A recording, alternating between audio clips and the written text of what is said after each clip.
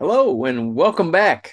Today we're going to continue our spiritual warfare small group series on battle plan. And this is based on my search for prayer Satan hates. Our goal is to spur on conversation on the topic of spiritual warfare, and a free downloadable PDF transcript of this podcast, including the questions, will be available on our website at active-faith.org. Today, I want to talk about small beginnings. This little study I'm encouraging you to do is just a beginning. It's designed to begin your discussion. I think God will take you by the hand and lead you deeper, probably far deeper than I can take you. I feel like after my 30-year venture into the arena of spiritual warfare, I'm really only scratching the surface. I began in the 1980s. I'm certain you can go further and deeper with God and help many others win against the strategies of our unseen enemies. But I'm honored to help you start and go down this important road if you're going to begin this journey with me. I believe spiritual warfare should be a required course, a required topic for every Christian, because when we don't understand how the enemy works against us, we are very vulnerable. Let me start with Zechariah 4, verse 10, NLT, which says, "Do not despise these small beginnings, for the Lord rejoices to see the work begin." When my dad died in the summer of 2000, I heard from many people about what an encouragement he was to them. One lady said that my dad encouraged her to go to college. He'd helped her get a scholarship, and she was the first Hispanic girl from Mason, Texas, to attend university, and now she teaches at a university. Another man told me he'd started a business based solely on my dad's encouragement that he'd be very successful, and he'd been right. He'd had that business for 10 years. Dad helped others set up a family trust or acquire land at a good price, help negotiate that. The list of kind acts Dad did for others at no charge went on and on and on. Many tried to pay him for his help, but he repeatedly refused the money. It wasn't because our family didn't need it. It was just Dad's way. He loved to help people.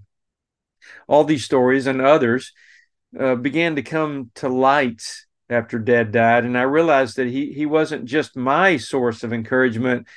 He was everybody's. It was a lifestyle for him. He had a lifestyle of encouragement every day, everywhere he went. Now, this epiphany made me want to do the same thing for others. So I started a simple little website called prayerthoughts.com. Now, it's no longer there. It's set to rotate forward to the active-faith.org website we have now. But it was my beginning, a small beginning. It was just very simple.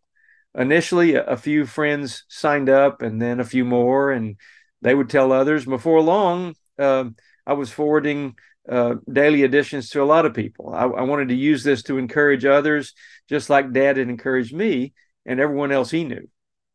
In a fairly short time, I had a few hundred subscribers. Each little prayer thought, very short, focused on a Bible verse.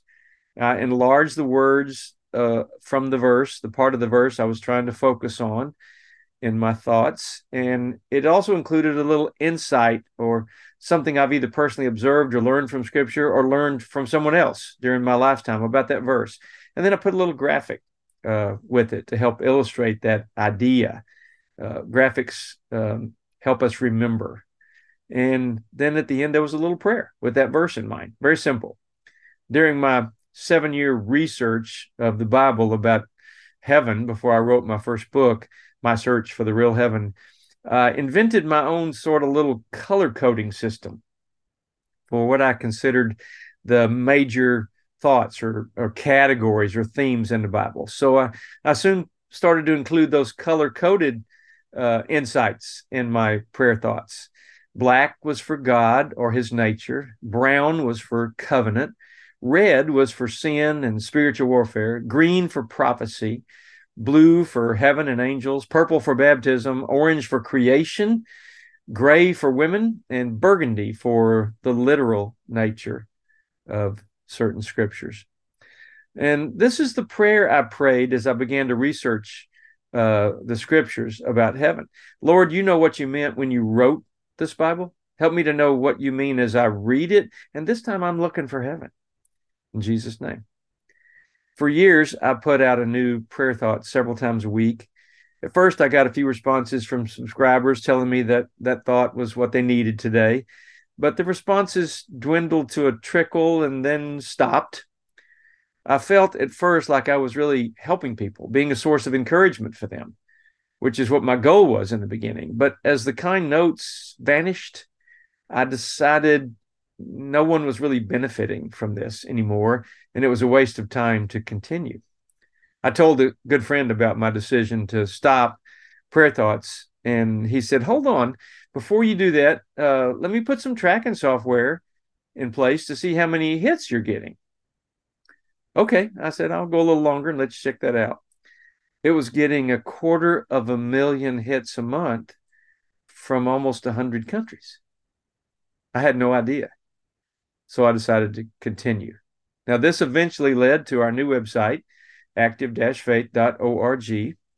And in the shop on that website, we have links for all 6 lessons of the Demons versus Prayer 6-hour seminar. It's all free. Active-faith.org has 6,000 visitors per month. Only God can do this. Our international podcast, which is called Battle Plan with Steve Hemphill, has almost 100,000 downloads in 155 countries.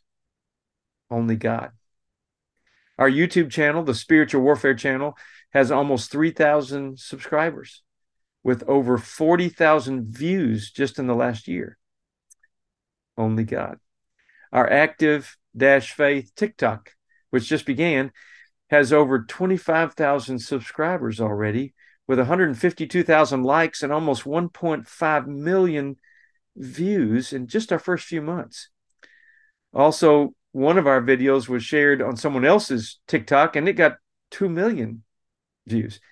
Only God.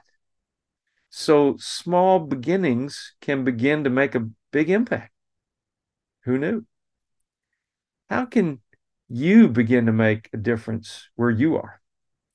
One thing we can all do is spend a few minutes in the Word each day and mark any scriptures you see that deal with demons or evil or attacks on faith, anything like that. So that you begin to train yourself to discern what is and is not spiritual warfare.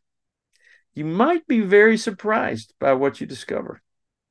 So in light of today's thoughts, let me suggest part of your personal battle plan might be to consider the following 3 discussion thoughts. First, ask God what small thing he might want you to start for him. Consider something small. Don't worry about making it big. Just be faithful. Learn a little each day. Be content with your progress. Discuss ways you can move forward. 2, mark your Bible, your regular Bible or your electronic Bible, with colors to remind you of what you're learning. Practice on Ephesians 6. Number 3, pray for discernment, insights, and deeper understanding of these things so you can find true freedom in Christ and help others to do the same. And let me remind you to keep praying, because prayer works. God loves you, and I love you. Have a great day.